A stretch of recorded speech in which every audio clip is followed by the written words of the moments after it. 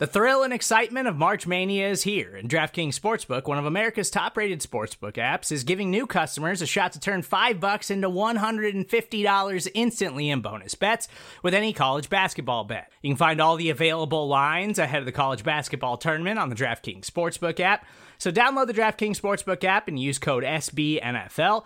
New customers can bet $5 to get $150 instantly in bonus bets only at DraftKings Sportsbook with code SBNFL. The crown is yours. Gambling problem? Call 1-800-GAMBLER, or in West Virginia, visit www.1800gambler.net. In New York, call 877-8-HOPE-NY or text HOPE-NY. In Connecticut, help is available for problem gambling. Call 888-789-7777 or visit ccpg.org. Please play responsibly on behalf of Boot Hill Casino and Resort. 21 plus, age varies by jurisdiction, void in Ontario. Bonus bets expire 168 hours after issuance. See dkng.com/bball for eligibility, deposit restrictions, terms, and responsible gaming resources.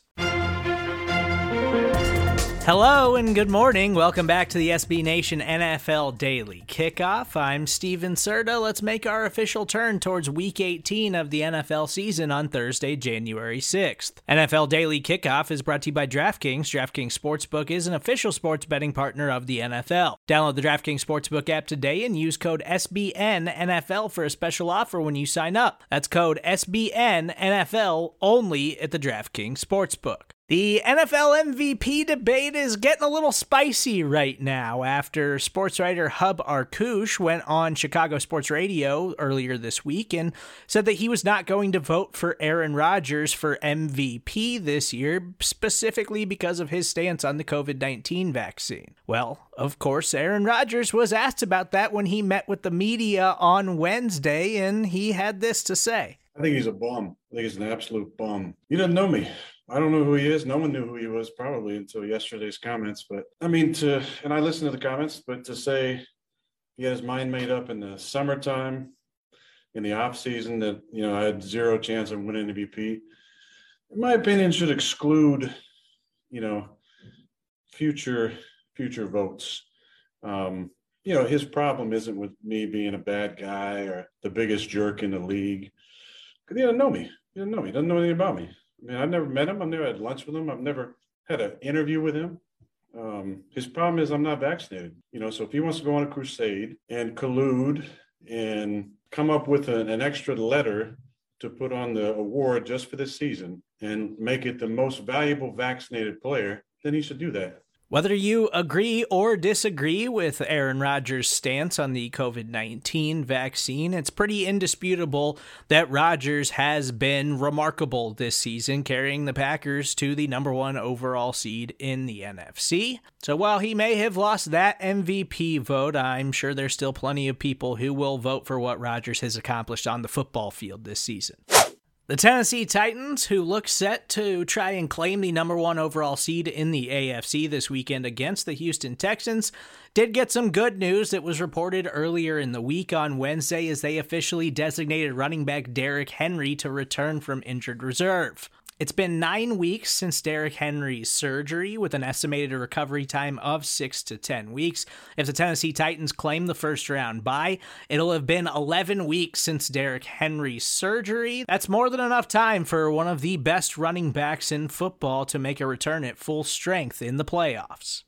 49ers quarterback Jimmy Garoppolo did return to practice in a limited fashion on Wednesday. Head coach Kyle Shanahan said that he threw a little bit on Tuesday and they felt good enough to get him on the field. Jimmy Garoppolo spoke with the media after practice and he was asked about that lingering hand injury. It hurts. I don't know how else to describe it. It feels like the web in your hand is kind of tearing a little bit. That's probably the best way I could describe it, but it's all good. So it's undetermined if we will see Trey Lance or Jimmy Garoppolo this week against the Los Angeles Rams, but the 49ers are in a situation where they've got to win this football game to make sure that they get into the playoffs.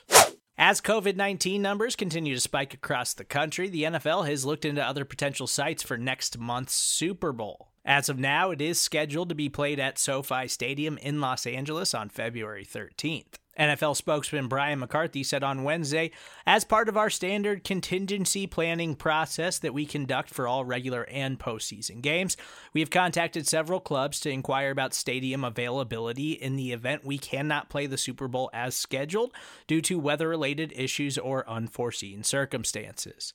So at this very moment, the NFL is moving forward with the Super Bowl being in Los Angeles on February 13th.